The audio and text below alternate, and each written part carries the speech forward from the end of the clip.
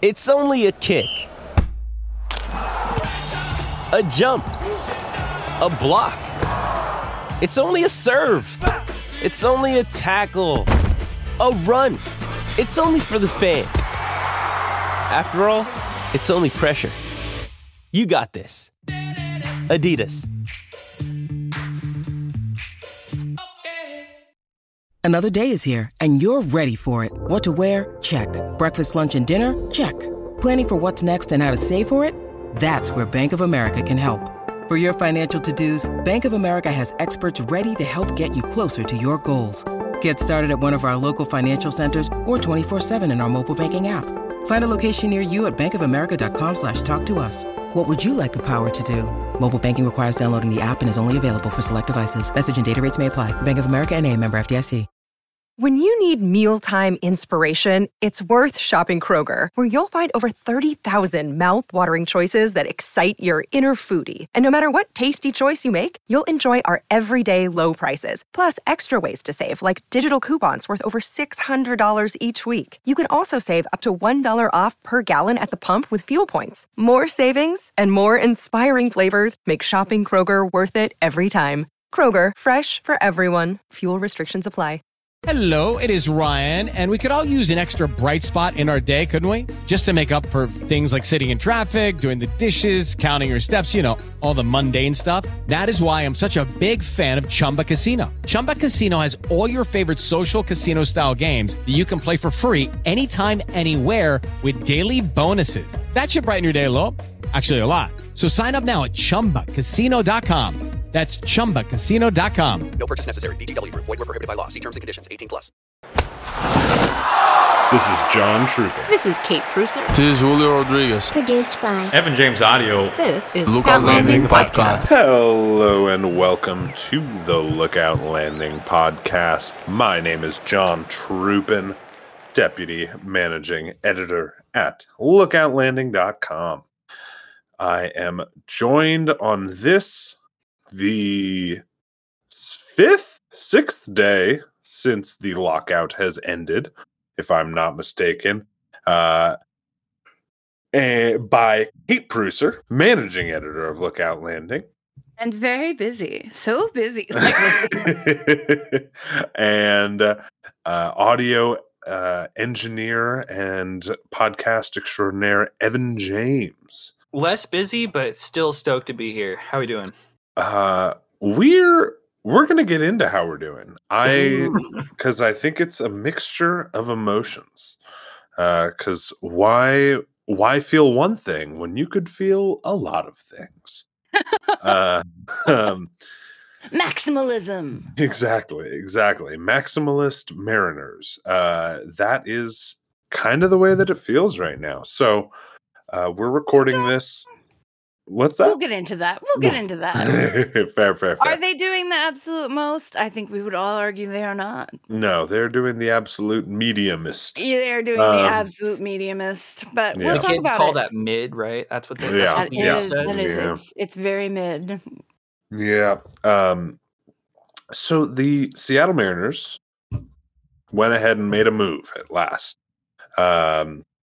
After Jerry Dipoto woke up ready to transact, he went to bed ready to transact, woke up ready to transact, went to bed ready to transact, and then finally woke up ready to transact again. He should really have called his doctor if he was experiencing ready to transact for more than 48 hours. It's true. It was a bit of an emergency, but the solution was to make a trade with one of the sort of two most disgraceful. I'm sorry, that's coming in a little bit hot, but one of the two. I think it's fair. I think it's tough, but fair. Yeah. One of the tougher franchises in the league at the moment in terms of leadership, that being the Cincinnati Reds trading outfielder Jake Fraley, right-handed pitcher Justin Dunn, left-handed pitching prospect Brandon Williamson, and a player to be named later who we've heard generally. Kylie McDaniel reported that sources have told him it's someone in sort of the 15 to 20 range on his Mariners prospect list, which would sort of be, it could be a number of people and might be a little bit of a bummer, but certainly would not be completely gutting, not necessarily someone at the top of the list. And in exchange, they are receiving all-star outfielder Jesse Winker, as well as former all-star third baseman Eugenio Suarez.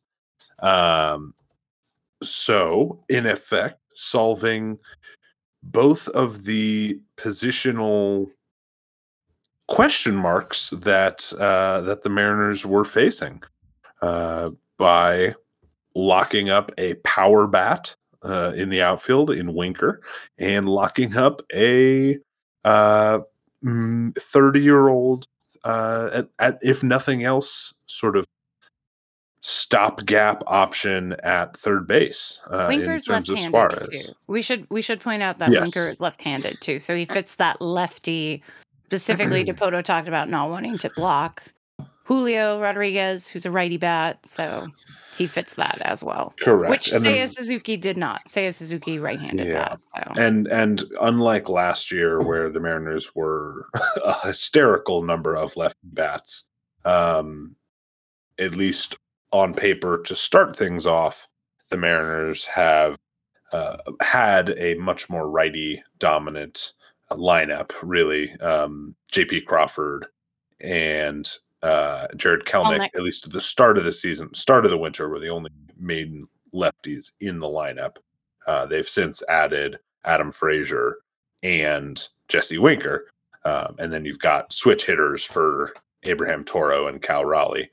So definitely a lot of potential there. And realistically, this is currently a lineup with a lot of platoon potential, which is kind of interesting. Not necessarily something I love, but something that could work to their advantage, I suppose. So I'm curious. Let's start moment of the trade. How are you guys feeling? And then talk me through how you're feeling now. And we can get into potentially how that may have changed and why that may have changed. Obviously, I was thrilled. Like, Jesse Winker is somebody I've heard of. Like, he was an all-star. He's been one of the, I think, sort of few bright spots for the Reds. He's been, like, in all the highlights. We follow Red Reporter, which is a really good SB Nation site, our sister site for the Reds. C. Trent Rosencrans. He's not a Shakespeare character. Am I saying that right? I've always pronounced it crans, like cranberry. Okay, as opposed to the soft S. As opposed to going with the Shakespearean. I don't think I've heard it said aloud. Anyway, beat writer for The Athletic, very cool dude. I feel bad for people, but we'll get into that.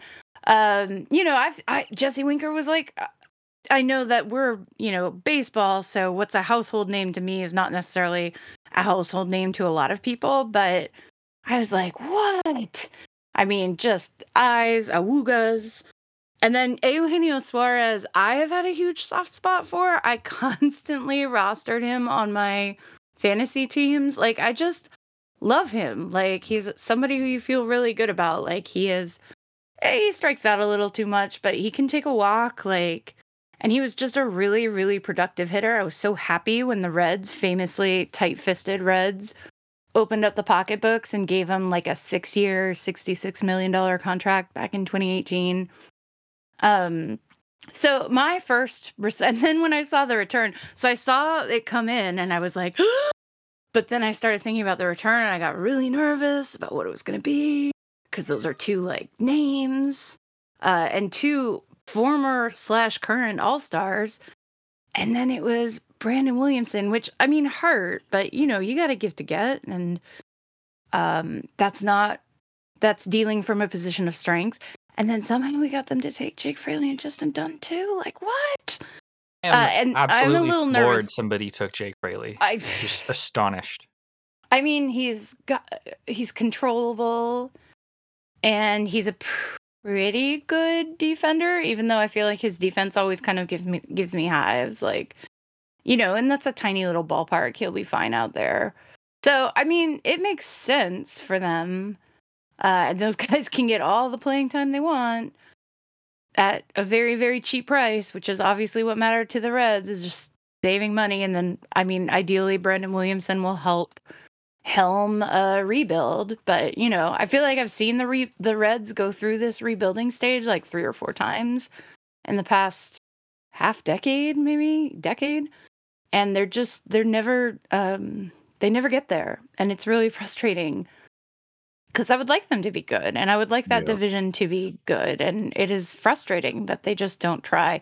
And then my feelings pivoted a little bit to feeling sorry for Reds fans because it sucks. I mean, imagine if the Mariners were in that position and it was, they just dealt out off Sonny Gray too. So imagine like Marco Gonzalez is gone. Then Mitch Haniger is gone. God, we didn't even have a real all-star, did we?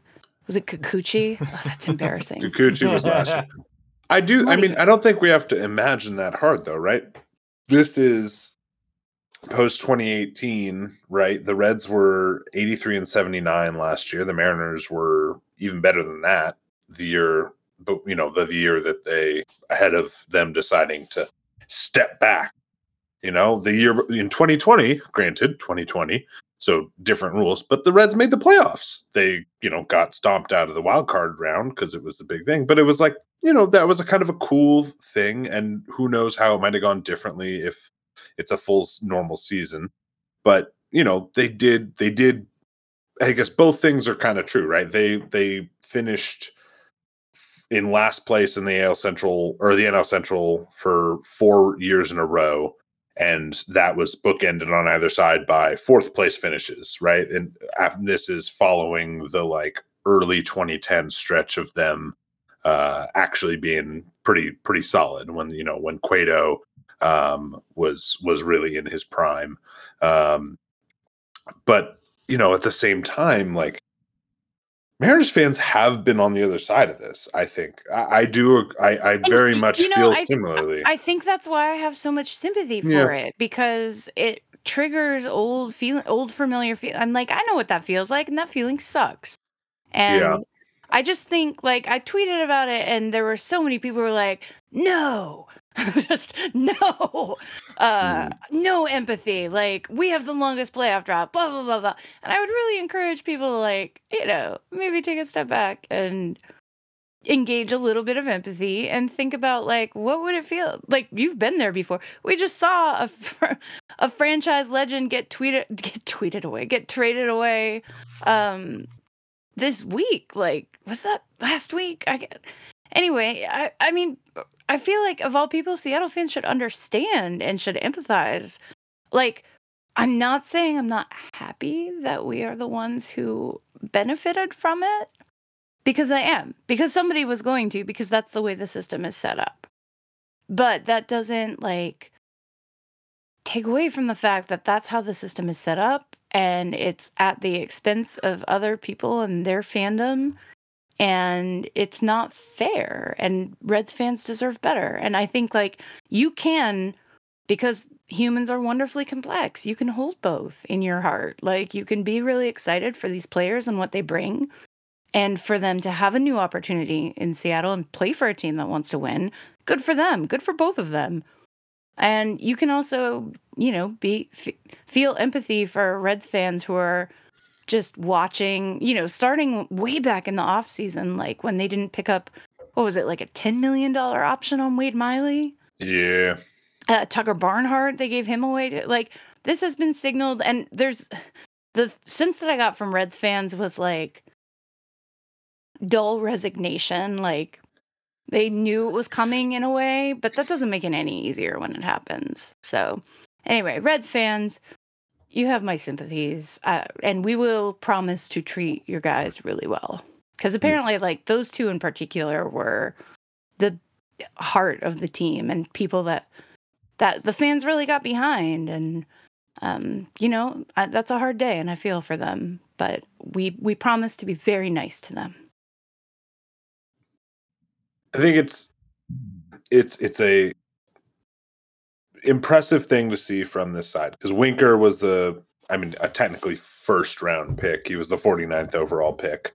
And then Suarez was kind of a surprise. He was a really pleasant surprise development for them.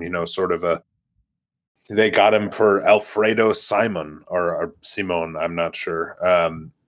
In between 2014 and 2015, and he just kind of came in and was decent, and then just kept being a very solid player. I think these two players are really enticing fits for the Mariners. Winker obviously more so than Suarez, even though Suarez has some very interesting stuff in his past, and his fit is something I want to talk to you both more about. But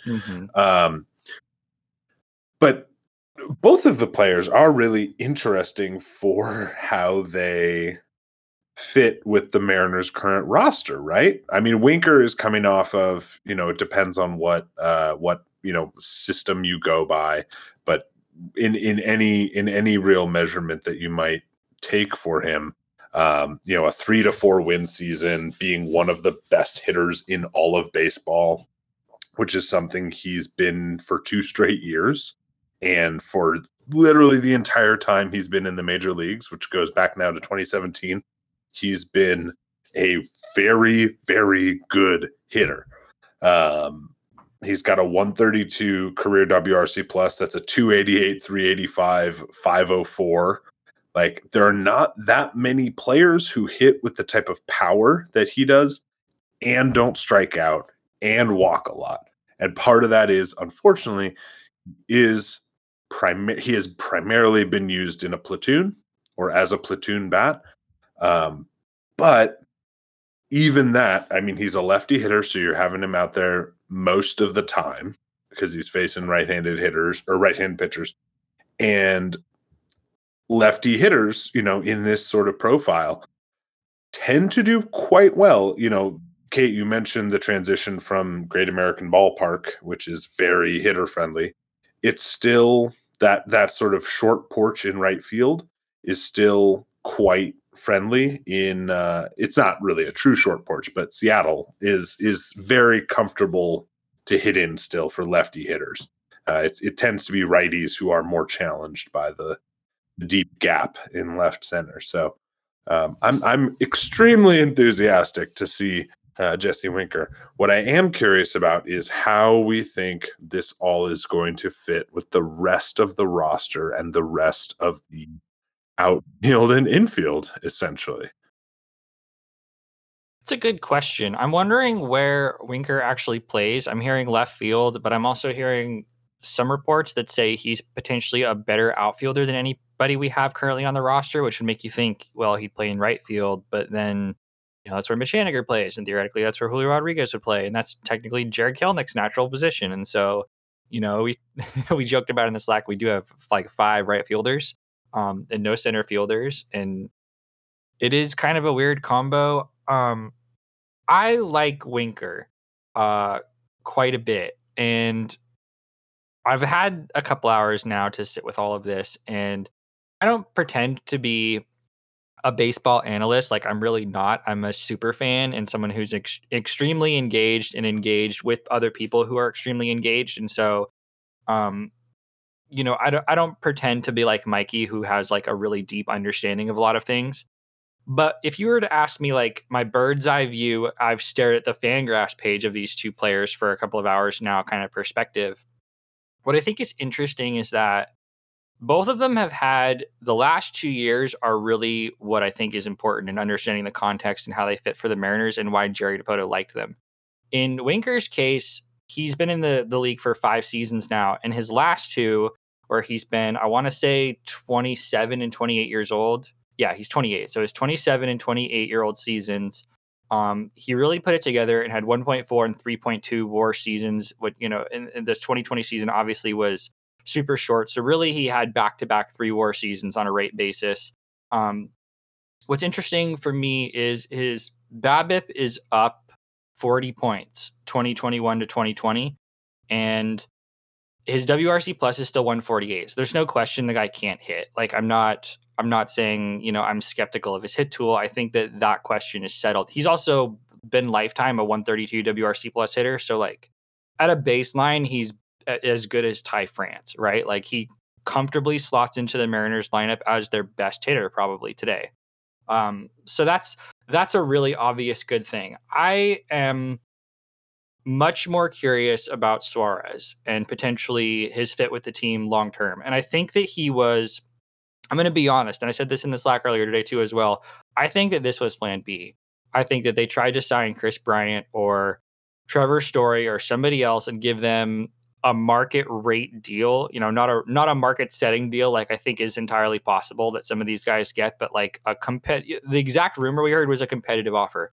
I'm sure Jerry pitched a competitive offer to Chris Bryant and got turned down. Because here's the thing with Suarez. It's the exact same thing. It comes back to the BABIP to me. In 2019, when he had his 4.3 WAR, 50 home run monster season, he had a 312 BABIP. The years before that, he had 322, 309, 304, 341, and 316. That's all within about 20 points of each other, all above 300. I think it's fair to say that that's kind of like where he is as a hitter. But the last 2 years, his BABIPs have been 214 and 224, and he's batted about 200 over the last 200 games. That's not great. And I think if I'm the Mariners and I'm looking at Suarez and I'm trying to evaluate this, I'm choosing to believe that 300 BABIP guy, closer to like a 3-4 win player, is who he really is, and he's not the basically replacement level guy who he's been the last 2 years. I'm going long-winded here, but there was also something somebody posted in the Slack that he had, I want to say, the highest WRC plus of any hitter in the major leagues in September, even though he was the bottom 10% for the previous, 5 months. Yeah, he had like a wild run at the end of the season that was, maybe it was about of terminal lucidity, maybe a flash too, because he just fell off a cliff. Like terminal lucidity is a great term. I'm going to use that. But you're right. Like, so you could look at this and say, hey, he figured something out. He turned it around. We believe more in the player he was in 2019. And then with Winker, I'm going to say Winkler a lot. Just Henry Winkler is in my head. And I keep looking at Jesse Winker and seeing Winkler, and it's going to be a problem. So when I mess that up on this podcast for the next year going forward, please just bear with me. But that's the argument. The argument is that Winker is who he's been recently, and Suarez is really who he's been 2 years ago. If you wanted to spin this, I do think there is substantial risk involved in this, which is that Suarez is just not very good anymore. John talked me out of this, but like, there's a real possibility that Suarez in particular, who's 30, 31 this next year, is essentially the same player as Abe Toro. And that's kind of my initial reaction to it, was like, okay, I guess this means Abe Toro isn't going to play anymore. And then I actually looked at the numbers and I was like, there's not actually that much daylight between them. There's obviously daylight between Abe Toro and a 4.3 WAR season. But a 1.0 WAR season, 0.6 that he had last year and 150 at bats, like, I don't know, man. I don't know. I'm a little softer on this than I think everybody else is. Here's my feeling on Suarez is not that he is a wretched player, or even that he's like, that he's going to be a disaster. My concern is more the opportunity cost of saying, okay, we're going to roll with Eugenio Suarez at third base, right? That's the bigger concern. And that's the same thing that was, I think, to your point, essentially that's the same concern of rolling with Abraham Toro at third base, which is, this player is probably an average Major League Baseball player, and that's pretty good. But at the same time, that's not that's not the issue. The issue is the Mariners have about an average baseball player at almost every single position. Mm-hmm. And that means that they're probably going to be an 80-something win team, or they have reason to think they'll be an 80-something win team, which is sweet. But they don't necessarily have that star power. Good for third in the division, You think? Yeah, second or third, somewhere, because I mean, Do we think the Angels? I don't The think the Angels make Rangers? any other. I think either the Angels or the Rangers leapfrog us. I think the Rangers are about a 70-win team still. I think Mm. I think the Rangers are well. I don't think the Rangers are the last place team because I think Oakland moves the rest of their people. Oakland's Now, I think Oakland's the Rangers definitely. are still very bad. The Rangers have one pitcher. That is true. The Rangers have John Gray as their ace, and I like John Gray, but John Gray is not their ace, and their second best pitcher is probably Martin Perez, who was horrific. And then it's like, and their bullpen is not very good. Coming up? I mean, they have Spencer Howard, but he was really bad last year. So but like, they don't have many pitchers now, and most of them are coming off of serious injuries because that's what happened to all the Rangers pitchers. Josh Young, hurt. Jack Leiter, still a ways away. Yeah. Dane Dunning. That's who I was thinking. Maybe he's good. Leiter and Dunning. Yeah. I think Dunning is good, but he certainly could be, but he was not. Well, he was perfectly fine last year. But they're not ready. They're not ready to go yet. Yeah, they're not 2022 players. That's my feeling. I think there's absolutely reason. I agree. It's freaky because you look at what the Rangers did, and you're like, oh my god, they've leapfrogged the Mariners. But no, I don't think so. Like down the line, that could come true, but it's odd the way that they've gone. They've just gone so heavy on buying bats, and then I guess just expect all these guys to come up and they'll just sort through their pitching pile, and every game is going to be like a 15-14 win. I don't know. It's a strategy. It's a strategy. Could work. Yeah. What's that old saying about piano lessons? Like, I just have to stay one lesson ahead of the kids. Like, that's how the Rangers are building their team. I always thought it was math. Piano seems a little more esoteric in that regard. Just gotta score one more run. That's fair. Consistently. Fair point.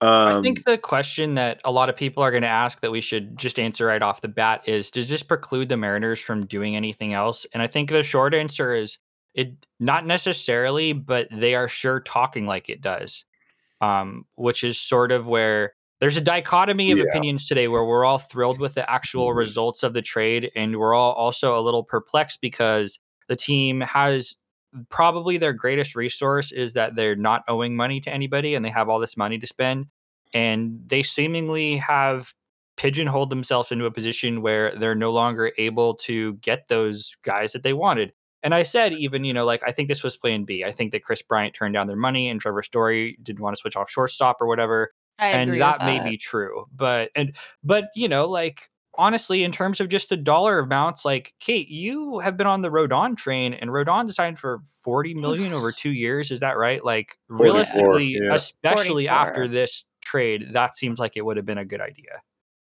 Yeah.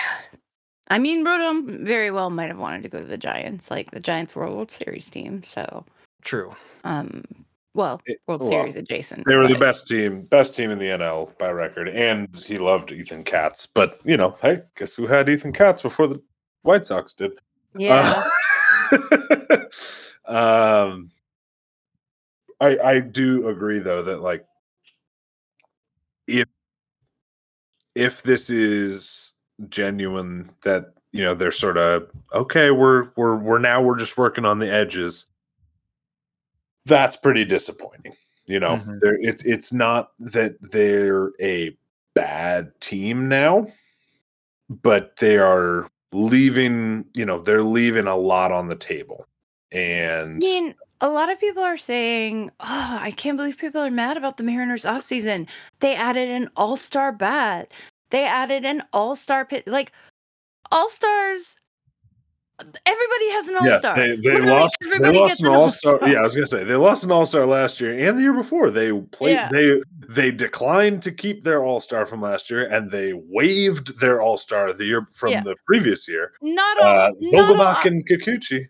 Not all all-stars created equally. first of all. I mean, Right. yeah, Ravi Ray winning the Cy Young, I love that pickup, obviously. Mhm. They paid for it. Mhm. But I feel like, yeah, this lineup does look better than it did last year, but also last year we were literally giving Dylan Moore at bats in important games. Like, it should look better. Mhm. Does it look as good as I feel like we were promised, or like the hype train led us to believe it was going to be? Like, and maybe part of that is it's spread out, so the Frazier trade was a long time ago, the Ray signing was a long time ago.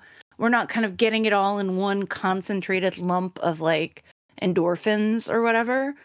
But I do think when you tell me that we entered into this off season and Chris Bryant, Trevor Story, Marcus Simeon, Corey Seager, all out there to be signed, Carlos Rodon, Noah Syndergaard, like, this was a good free agent class, and we emerged with one prize from it. And it's in pitching, when our problems last year were offensive. So I don't think it's bad to be disappointed by that. I think it's fine to be disappointed by that. And good for you if you're totally chuffed with it. Some people are. But I think it's totally fair to be disappointed compared to looking at that class and dreaming about what it could have been, because they had the money to make those things happen. The And it was context just money. the context of disappointment too is in the reality that the Mariners finished 19 games over 500 last year and were probably closer to like a +5 or +10 team on paper. And this does not feel like a move that even puts them on the footing of a +20 team. You know what I mean? Like, even if they're as good or better than last year's team out of spring training, I still don't know if I fundamentally believe this team, as currently constructed, is likely to outperform them on a pure results basis over the course of a season. And that's not even like me being negative or a stretch anywhere. That's just like the raw reality of what this is. You know what I mean? Like, it took a lot of luck to be as good as they were last year, and we were really hoping they were going to supplement some of that luck with money for players who had good floors. And they did bring us players who have good floors, but maybe not the upside to offset all of that. I don't know if I just explained that very well. They didn't bring stars. I wanted some stars. Is that like so We wanted childlike? the night sky to be I dark want I because all wanted the stars were in the Mariners lineup. I want some stars. Like, I feel like they were out there and we didn't get any of them. And If Suarez except has Robbie like a Ray. 1.2 WAR season, we're all going to be sitting here like this I was mean, a we'll be bad happy. idea. But I mean, it with him, it's like tough because there's so much that you're banking on with his resurgence, and he's got a shredded shoulder, and his like offensive downturn coincides with the shoulder surgery, and shoulders are notoriously like offense sappers. So that really worries me. His change in approach doesn't worry me as much. Like, part of what drove his offensive decline was that he started getting really pull happy, which I think happens when you're struggling and when you're compensating maybe for a lack of strength in the shoulder. So, um, I don't know. I mean, that could go one way or the other. He could be healthy now and he could just have a huge upturn, or this could just be like, yeah, we literally bought this for Jesse Winker, which, looking at his, now I understand why Luis Torrens, or LT. I was like, why is he getting so much FaceTime in this Jerry call? Because somebody did ask about Luis Torrens in Depoto's presser, and he like kind of went on at length about him. And I was like, wow, I guess I had thought Torrens was like maybe possibly a trade candidate, but he got a ton of shine in it. And now I see Torrens is the perfect person to pair with Jesse Winker, because Torrens mashes lefties and Winker mashes righties, and they're just very natural, not necessarily positional pairs, but they're very natural like platoon pairs in that way. The way that the lineup is currently constructed and the way that the team is built, it does make me pretty interested in the Mariners being a little more sort of aggressive, especially since they're likely going back to a 5-pitcher rotation. I am pretty intrigued by the idea that they're going to be leaning more into having more position players as part of their roster. There's a maximum of 13 pitchers on the roster at the moment. And that may not be the case for the start of the year, just because they're going to have, I think, an expanded roster as they protect pitchers early on. But for the most of the year, it's likely going to be 13 position players, 13 pitchers at most. And the Mariners potentially could be more aggressive in platooning and in getting those sort of matchups because of how good their players are in certain circumstances. So I could see, similarly with Suarez, I could absolutely see a circumstance where, you're getting a lot more of Suarez against lefty pitchers, which he's good against both. He's an above average hitter against both, but he's a very, very good hitter against lefties and just sort of an average or a slightly above average hitter against righties. And you can work him and Toro again at third base pretty consistently, and then you're basically always getting an above average bat. So I'm curious, I guess. Feels like a very Dodger-esque roster construction, don't you think? With like a lot of positional flexibility, a lot of guys you can kind of plug and play different places. It's very clever. I don't know if it's too clever. I'm glad you phrased it that way, John, because I think it is too clever. I really do. I think that when teams try and do this, like, we're going to have super subs and we're going to do platoon splits as like our primary thing. It only works as long as everybody's healthy and as long as everyone plays good. And that's never the case ever. And, all it takes is one piece of this to fall apart or Luis Torrens to hit 100 over a couple months. And like, I don't know. I tend to believe in a very simple reality that teams with starters that are not doing platoon situations at all are because their players are good enough to be starting players and play all the time. And when you're doing platoons to the degree that the Mariners are kind of looking at, it's because those players aren't a sure thing and aren't really good enough to warrant the full playing time. And that's bad. You know what I mean? Like, you want to, ideally what we even wanted the Mariners to do this whole offseason was consolidate some of the wins on the roster into fewer players. So instead of having 5 guys who are worth like maybe a win, we had one guy who was worth 3.5. And this maybe does some of that, but also, yeah, I don't know. I mean, I feel like it's a commitment to one way or another, right? Like the Rangers are committing to that fewer players, more wins, and then they're going to try to maximize that in their pitching staff, right? Like just try to make up wins there and then be able to roll out Corey Seager every day, really push that 13 pitcher maximum. Here, it does feel like the Mariners addressed the problem with offense by building this pretty flexible roster. Some guys with hopefully some kind of options where you can play the hot hand, play the guy who's like got it working that month. But it feels very risky.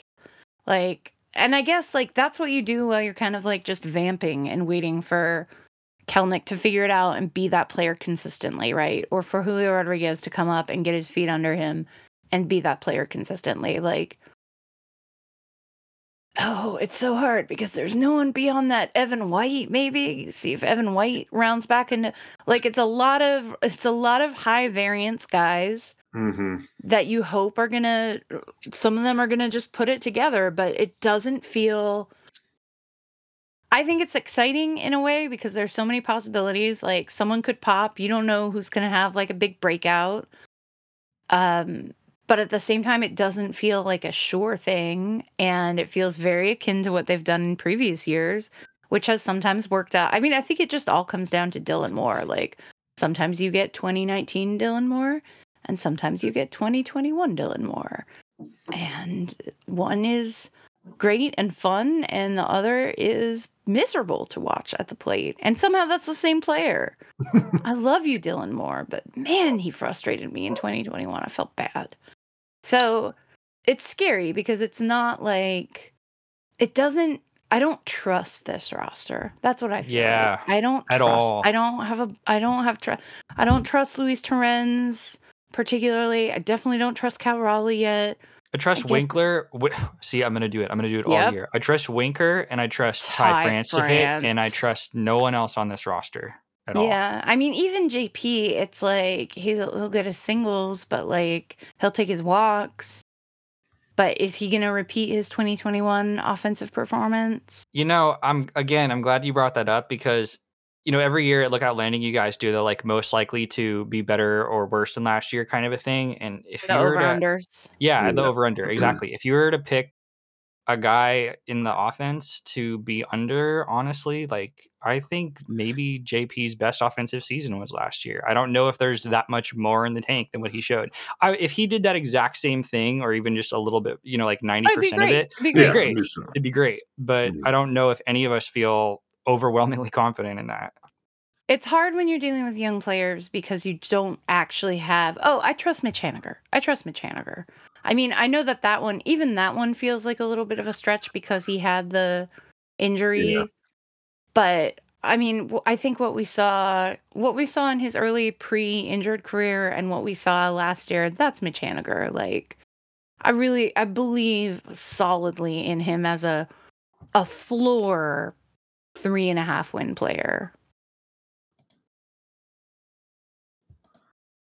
I'm waiting for John to jump in and agree or say Right. no, that's way too low. Or no, I think he's still likely to be a 3-win player. I am curious because of he's got things going in two different directions. Of his age is going up. He's at the point where his speed and athleticism is likely to decline. But on the other hand, like his athleticism probably was not fully back since last year, and he's made it such a high emphasis point. But at the same time, like you can only do so much when you didn't play the sport for 2.5 years. So I do think there's a chance he is as good or better this coming year, even frankly defensively.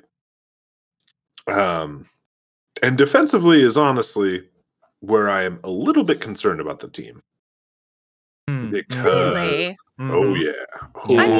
Ty France is a good first baseman. I can give him that much. Adam Frazier is a good second baseman. Eugenio Suarez is a passable third baseman. Not great. He's okay, but he's coming on. He's gonna play next to JP. So JP is a great shortstop. Yeah, he's a great shortstop. Fine. And then Jesse Winker is terrible. Famously bad defensive. So bad. So he's going to be in left field. Is that right? Oh, definitely left field. But I hope he's actually at TH. Right. Well, that's the thing is he had his breakout season when he was able to be healthy and be really extraordinary was 2020 initially, where he was the DH, not full time, but pretty much full time. I think only played. Let me make sure. Yeah, he played basically 50 something games in. He played almost the entire season in 2020, and he only played. He played less than 100 innings in the outfield. He basically popped out so there slow. On occasion. Yeah, I mean, it's not his skill set, and not his skill set. That's okay, but because that's fine. We got room. We got room. We can rotate him through. He doesn't have to play that much. Right. But then the pressure's on Kelnick in center field, and I'm not sure about that. Right. And so what we're looking at is the team says Kyle Lewis is not going to be basically they had a specific way they phrased it where it's he's physically okay and they're having him participate in things, but they're not expecting him to be ready for opening day because I think they want him to get some minor league games to get make sure that he's all good before they actually put him in. Mm-hmm. So Okay, so then you're not putting him in center field. That means either you're putting Kelnick in center field again, which was not particularly good. Maybe that improves with experience, but it's not awesome. Or you're putting Julio in center field, which is just kind of a listen, that'd be fun. I wouldn't be mad, but you're already going to ask the moon of Julio, I guess. Why not ask, for a few stars at that point too? So, I don't like that for the injury risk. I don't know. I mean, to me, there's not. I don't think there's a larger injury risk in center field versus left or right. And honestly, I mean, right field, you're much more frequently encountering like the sidewalls. In center field, you have to run more, but like that's mostly it. Like Kyle Lewis has not done anything that is wildly dangerous in center field that he wouldn't do anywhere else. He just rammed his knee into a wall and he jumped. Yeah, that injury he got. Like, I've watched footage so many times, and the truth is, he just landed on it weird, and he's a lanky guy, and like the thing with that too is that he could do that again at any minute, and I hate that because it's just the way he's built. He landed on that knee the wrong way, and it was, yeah. I do have a question though for you two, because we haven't talked about Trammell basically at all. Not just the off season that we've had, but especially now that he seems to be even further down the roster behind Julio, behind whoever. And they did just trade Jake Fraley. So, like, that does offer some daylight for him to be a replacement somewhere down the line. But does he have any real role in this team's future? Or are we just kind of coasting until we can trade him at this point? Because there genuinely seems to be no interest in him from the team. I don't think it's a lack of interest, but I do think it's, I mean, he's got to perform. Unfortunately, that's sort of where he is. Like, he's still quite young. He's younger than most of this will be his age 24 season, if I'm not mistaken. So he's not like particularly far off of any major prospect hype, and he was an okay hitter in his first shot at AAA last year.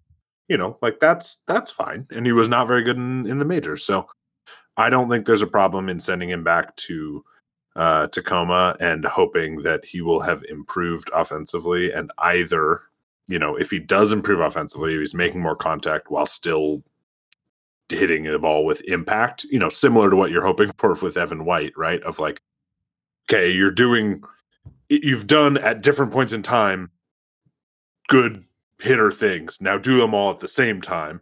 Like, then there'll be a spot for him. But I think right now he's sort of the depth piece, and that's okay.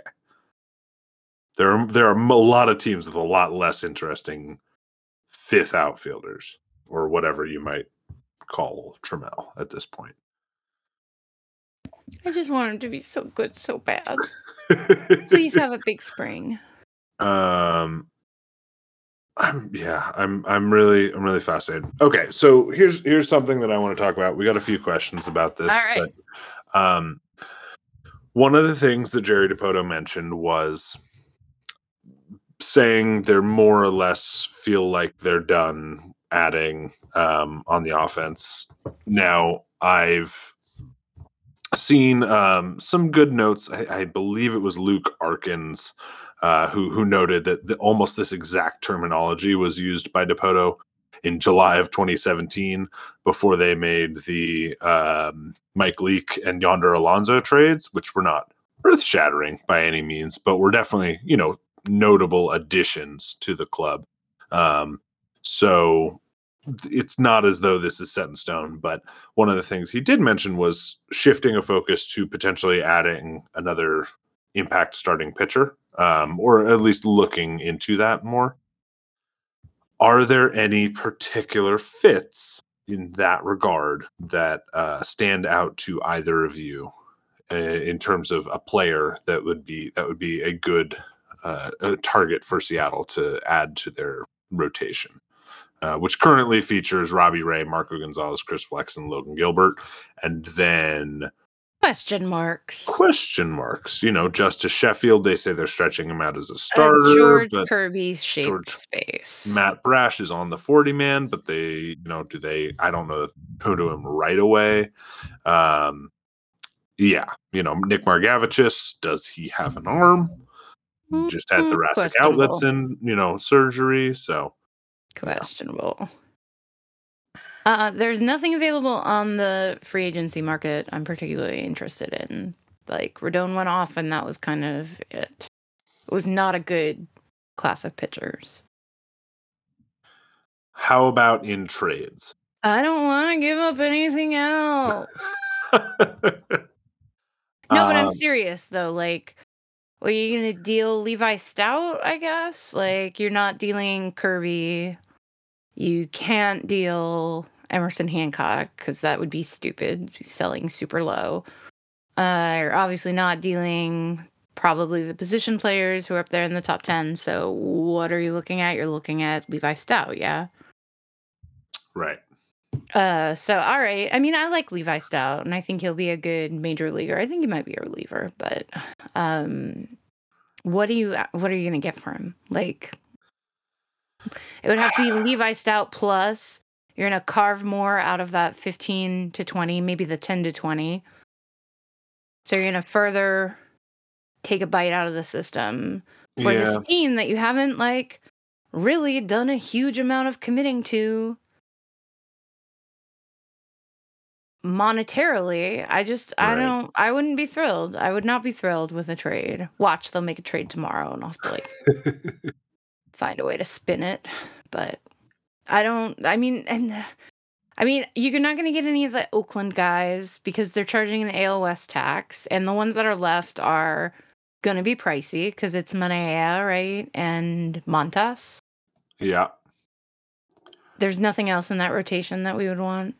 Probably not. I don't think so. The Reds still have folks, but they sent Luzardo away, who is one thing I would want. Yeah, the Reds, I mean, if we're picking over the bones of these teams, which are not fulfilling their obligation to fans, then yes. I mean, the Reds, you have Luis Castillo, like, that involves a significant prospect haul. That I don't want to do that.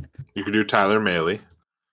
Tyler Mahle, yeah, he's kind of is a little bit more in the middle there. Like he's he had a really good year last year, but he's 2 years left contract control, and doesn't have the same track record as Castillo. I just feel like it's rough. It's a rough fit because the Mariners are a top-heavy system, and they've made it pretty clear that they're not interested in dealing any of that stuff that's at the top. Yeah. So that kind of shoehorns you into a position. They dealt Williamson, who was their one, like, semi-expendable piece. So it's not. I don't think there's anything else that gets anything done that we'd really be particularly interested in. Not major leaguers in any case. I think, like, realistically, you could look at trading Stout for a minor leaguer closer to the majors, like maybe somebody who's had a cup of coffee and is in AAA or something. But I would genuinely be stunned if a team traded an established major league player for anyone we just mentioned. I think that, like Kate said, Williamson was like the one card we had to play in terms of prospect trading, and we just played it. And so if you don't want it to really hurt, you have to stop there, and you can make it hurt. You can trade Noelvi for somebody who's a big deal. You can, I don't know. You have, again, it's going to hurt. If you're going to make a real impact addition by a trade, you need to be willing to lose one of those guys that they don't seem like they want to lose. And I don't blame them. I think I liked this idea better if we hold on to all these young pitchers and give them a shot. I liked that idea better when I felt like we were getting a little more of an offensive floor underneath us. And maybe that sounds hypocritical to say when we literally just got, players who theoretically should make our offense better. But I just don't feel like we've moved far enough forward where I feel like it's time to push all the chips in. We're still, like, sort of in the wilderness. Yeah. I don't know. I feel like we should be more happy about this. I really do. No, I agree. Evan, you're correct. Like I'm in it is a mixed moment right now. The challenge, I guess, is the Mariners had a lot of upside and a lot of downside before, coming into this off season, and my hope had been that they would find some certainty, some upside certainty in terms of Chris Bryant or Trevor Story or Correa. Oh. And I He's think that definitely we going are. back to Houston, right? Like definitely going back Well, to that's. Houston. I mean, that's the other concern here is Ugh. the Mariners are facing down a circumstance of it's not, they've watched the Twins say, well, we're not actually going to hit the tank. We're going to start competing again. And we've seen, a number of clubs throughout the league, really other than the Reds and the A's post lockout, because, a few teams like the Pirates were already in the dumps. But like, a number of teams are coming out of it. Like, there's not going to be those same gimme wins that there had been for a while. Like, the Royals and the Tigers are not going to be amazing, but they're going to be solid again. They were respectably bad last year.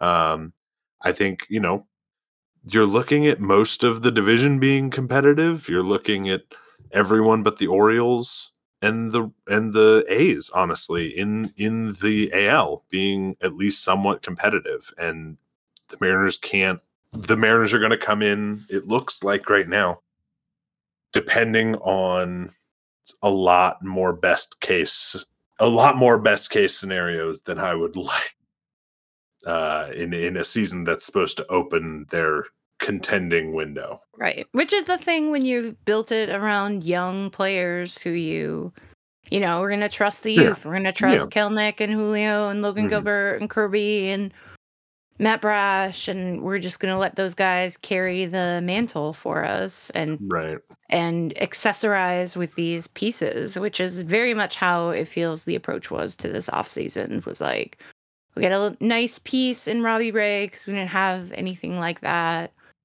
The hope is that Logan Gilbert grows into that 1A. The hope is that George Kirby grows into that, but there's no guarantees. So they shored up that bit of uncertainty, but it still feels, like if you wanted certainty out of this offseason, that's not what you got. And I'm sorry if I'm repeating myself because we're still all kind of working through this as we're discussing it. I think what I don't like about this is that the Mariners had clear holes and clear upside ways to fill those holes prior to this. The Mariners no longer have holes. They have essentially filled out their roster. Right. And if they are going to improve, it's going to require some kind of a reshuffling where somebody we don't want to lose is out the door. We can't pick a spot on this roster anymore and be like, okay, we're just going to add somebody there. It has to be that players are switching and or getting traded because we have, 3 guys who are sort of maybe a third baseman and 2 guys who are sort of maybe a second baseman. But like, I no longer can look at this. And I made the analogy earlier today that Chris Bryant was a square peg for a square hole situation. The Mariners need a third baseman. He is a high upside third baseman. They can't plug any holes like that anymore. They have to get creative with it. And I don't know if I trust them to be able to do that given the way they've tinkered so far. And they've also done this in a way that has put some of the young players who I was kind of interested to see a little bit out to pasture. This cuts way into, Abe Toro's playing time. And I do think that Suarez is better and is a safer pick, but I'm not entirely convinced he's actually a better player going forward. You know what I mean? Like, Abe Toro has really interesting AAA numbers from recent seasons. It's like, Suarez has the shredded shoulder. It always comes down to that for me. Like, he's 31. He has 6 years of time on him. Like, I think he might be a good transition piece while Abe Toro is getting his feet under him. And I guess I'm just surprised that, like, they decided Toro was the future at third base. Because that feels like what it was. Like, they made an effort. They tried Gold Star to Chris Bryant, but I wonder how competitive that offer really was. You know, they weren't going to overpay for it, which is dumb because there's no such thing as overpaying. There's just paying. Like, you pay what the market decides it costs. So that's a frustrating thing to me when people are like, oh, it would have been such a bad contract. Like, well, I mean, what do you want? Like, what do you want out of him? Chris Bryant would have given you 2 to 3 years of really steady, above average production. And now we are sort of in this murky place and hoping that these young guys figure it out. And I just think, like, with the amount of payroll flexibility that they had, there could have been more certainty. Yeah, they really could have. But their offense is going to be ominous. Oh my God, what a weird way to describe that. It is a weird way to describe it. Take one English class. I'm begging you. One upper level English class, baseball executives / media people. Like, just not that hard. Ominous. Let me teach you the difference between connotation and denotation. I'm begging you. Do not just hit thesaurus. So let's go to a few questions here because I think we got some good ones before we wrap. Do we think, this is from Ryan Phelan, at _Ryan Phelan _. Do we think there's any chance Dipoto's comments today are posturing for negotiating tactics? If not, where does all this supposed financial flexibility keep running off to? It's a fabulous question, especially fabulously worded. Much better than ominous. I love the idea of the financial flexibility like a wayward rabbit. Yeah, exactly. It's a question that we discussed a bit already, just amongst ourselves. But I am curious if you think that we're done. We've got a third baseman. We don't need Matt Chapman. No, we don't need Chris Bryant. No, what does? No, don't be ridiculous. If that's a bit of posturing, or if it is genuine, or sort of somewhere in between of like, well, here's a solution, but we're not locked in now, right? Is it a leverage play against the A's or Chris Bryant or Trevor Story, whoever it may be, even Suzuki, where it's, look, we would like you, but we don't need you now. It's late at the street fair. The merchants are starting to fold up their shops. There's still things on the shopping list, and this is a bad analogy because I got the sellers / buyers thing wrong, but but yeah, it's like that feeling of, oh, we're closing down the free agency market. We're closing down the acquisitions side, and we're pivoting towards, focusing on our internal baseball operations and focusing on the team we have. And that's very much, I think that it's a leverage play with like the amount of people who are still out there on the free agent market. I think it's a specific leverage play against Scott Boras, who is probably single-handedly holding a bunch of this stuff up as he's, doing his job as an agent and trying to get his clients the most money.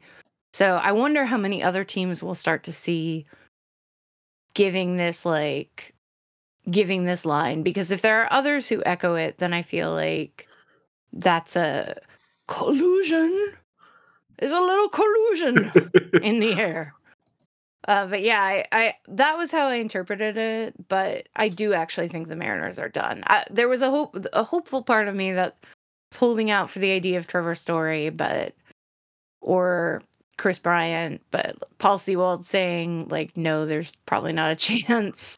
kind of killed that. And then Trevor Story, it does sound like he didn't want to switch off of shortstop, so kind of killed that. So no, I think that Jerry means it, but I also think he knows the import of what saying that does to pressure the market. And that could be a way to help out his fellow owners too. Well, not his fellow owners, but his fellow GMs, I guess I should say. Get that market moving. It could be. It could be. I am inclined to think that there's some brinksmanship here, if only because they came in so hot saying, we need to get this. And in some sense, they kind of backed themselves into a corner by saying, look, we need to have this. And they could have, admittedly, just pretty deceitfully, pretty transparently been, full of it by saying, oh, we're good. Abraham Toro, third baseman, Jared Kelenic, Kyle Lewis, Mitch Haniger, they're all going to be good in the outfield. But now I am at least a little bit curious. There's no reason to trust Jerry Dipoto on good things or bad things in terms of what he says publicly being gospel. And I don't mean that critically. It's his job is to be transparent or his job is to make you feel like he is transparent. Yeah. I think Jerry too, he tells the truth as it is, as things stand, but not as he may know things will be in the future. And that's a pretty common sports GM thing and just like politician thing in general is, this is what I know right now. And people are really asking, well, what's good? What's it going to be tomorrow? What's going to be in the future? And he's saying, this is what it is now. And and I think what he's saying now is, hey, we did this trade. Our team looks done.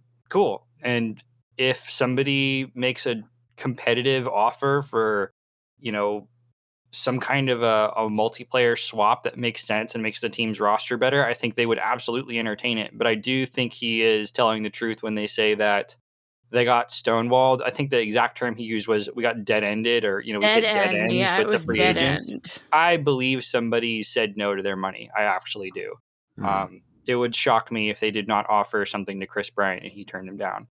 And yeah, but we don't know what it was that they we don't know what it was. We don't know it was a bad offer. I should say that too. My assumption is, like I said, I don't think they plan to set the market for him. I don't think that that's how Jerry and this ownership group and this like managerial front office of the Mariners works. I don't think they're interested in setting the market on contracts. I think even if you look at like what Robbie Ray got, he got a lot of money, but that's a good deal, but like not a mind-blowing, earth-shattering not like Noah Syndergaard. Yeah. So Scherzer, whatever. Yeah, I don't know. Jerry makes me think of this line by Emily Dickinson: "Tell all the truth, but tell it slant. Success in circuit lies." Every time Jerry is talking, I try to remember that he's telling the truth, but he is telling it slant. Slant truth. Well, let's close out here. With a lighter spirited question. Would you rather dye your hair like Eugenio Suarez or record a full version of you singing Blink 182 song like Jesse Winker?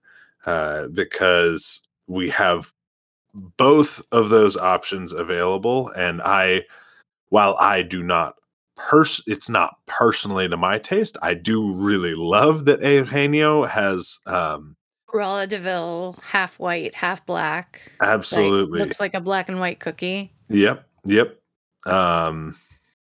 Which one would you go for? I guess. Which I mean, I do karaoke, so I basically do the Blink 182 one already. Like, do you do though? Do you do Blink 182 specifically as karaoke? Because that is a particular sound.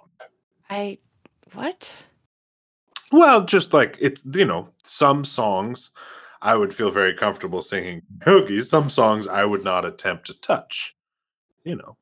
What Well- Blink-182 song would you sing, Kate? That's the real question. Oh man, all the small things always gets people very, work sucks. I know everyone true. always hollers that. Yeah, you get the people on your side. Yeah, you get the people on your side. Right now we're doing a contest. It's our March Madness where we write down a bunch of songs and put them in a jar, and you have to sing whatever comes out of the jar. Which results in yeah, I mean you get the most points if you just pull it out of the jar and walk up on stage.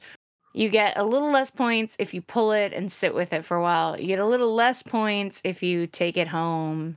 I should be saying fewer points if you take it home and practice with it. You get points for like pitching in on a duet. I mean, there's a whole very complicated, honed over many years of practice. This is our first year doing it since pandemic, so it's been exciting to have it back. I'm about to go jam a bunch of Blink-182 songs in there. I've definitely never done Miss You. I think that was the one in the video. Don't waste your time on me, you've already The voice inside my head. Yep. Yeah. So I'll go put that in the jar and report back. You're absolutely correct. It is. Sorry, I was just checking on the song. It was indeed "Miss You." I mean, obviously, did you not watch it? Of course. I was rewatching it. It's pretty good. Evan, what about you? You singing? You styling? I feel like if I did this song and like posted on Twitter or something, people would just gloss over it and not pay attention. And so it couldn't be blackmailed against me because I think if I got the Suarez hair dye, people would think I was having a midlife crisis, like legitimately. Every time you said something stupid in the Slack, we'd just all we'd all spam you with that picture. I don't think I could do the haircut. So I would probably just sing the song. I could definitely do all the small things or Miss You for sure. So First Date for that one gets that one's also very. I mean, Blink is hugely popular. If you can't sing but you want a karaoke crowd on your side, pick a Blink-182 song because people will just love it. Well, and plus you don't even need to like try and sing in a normal voice because they don't have normal voice. No, it's like you just like you plug your nose and then make it real nasally. Don't waste your time on me. That's sort of Kermit. Yeah, I was gonna say. But yeah, I gotta clear my sinuses out before I come to karaoke. I guess. Don't waste your time on me or already the voice inside my head. Well, thank you all for listening. I would do the hair thing because I like karaoke, but I don't want a video of me singing. Thanks. So next time we pod, the Mariners will be playing, right? They start actual spring training games next week. Next time we talk to you, it'll be with actual games. You're right. Saturday, March 19th, against the Dodgers, I think. 1:10 p.m. Pacific time. 1:10. Well, sorry. Friday is the first game, but I believe that one's on radio only. And then Saturday is the first televised game. So, yeah, no, very, very exciting. I will plug as my roommate's dog just loses his mind in the background. Our series 40 previews, and 40 series. Yeah, 40 and 40. Well, 40 and 25. Nay, 40 and 25. 40 and 25 because they only gave us 25. This will probably be up Tuesday or Wednesday. So Isabel kicked us off with JP Crawford, which was a real delight. We'll have another one on Tuesday. We'll have another one every day, or at least one every day until the season starts.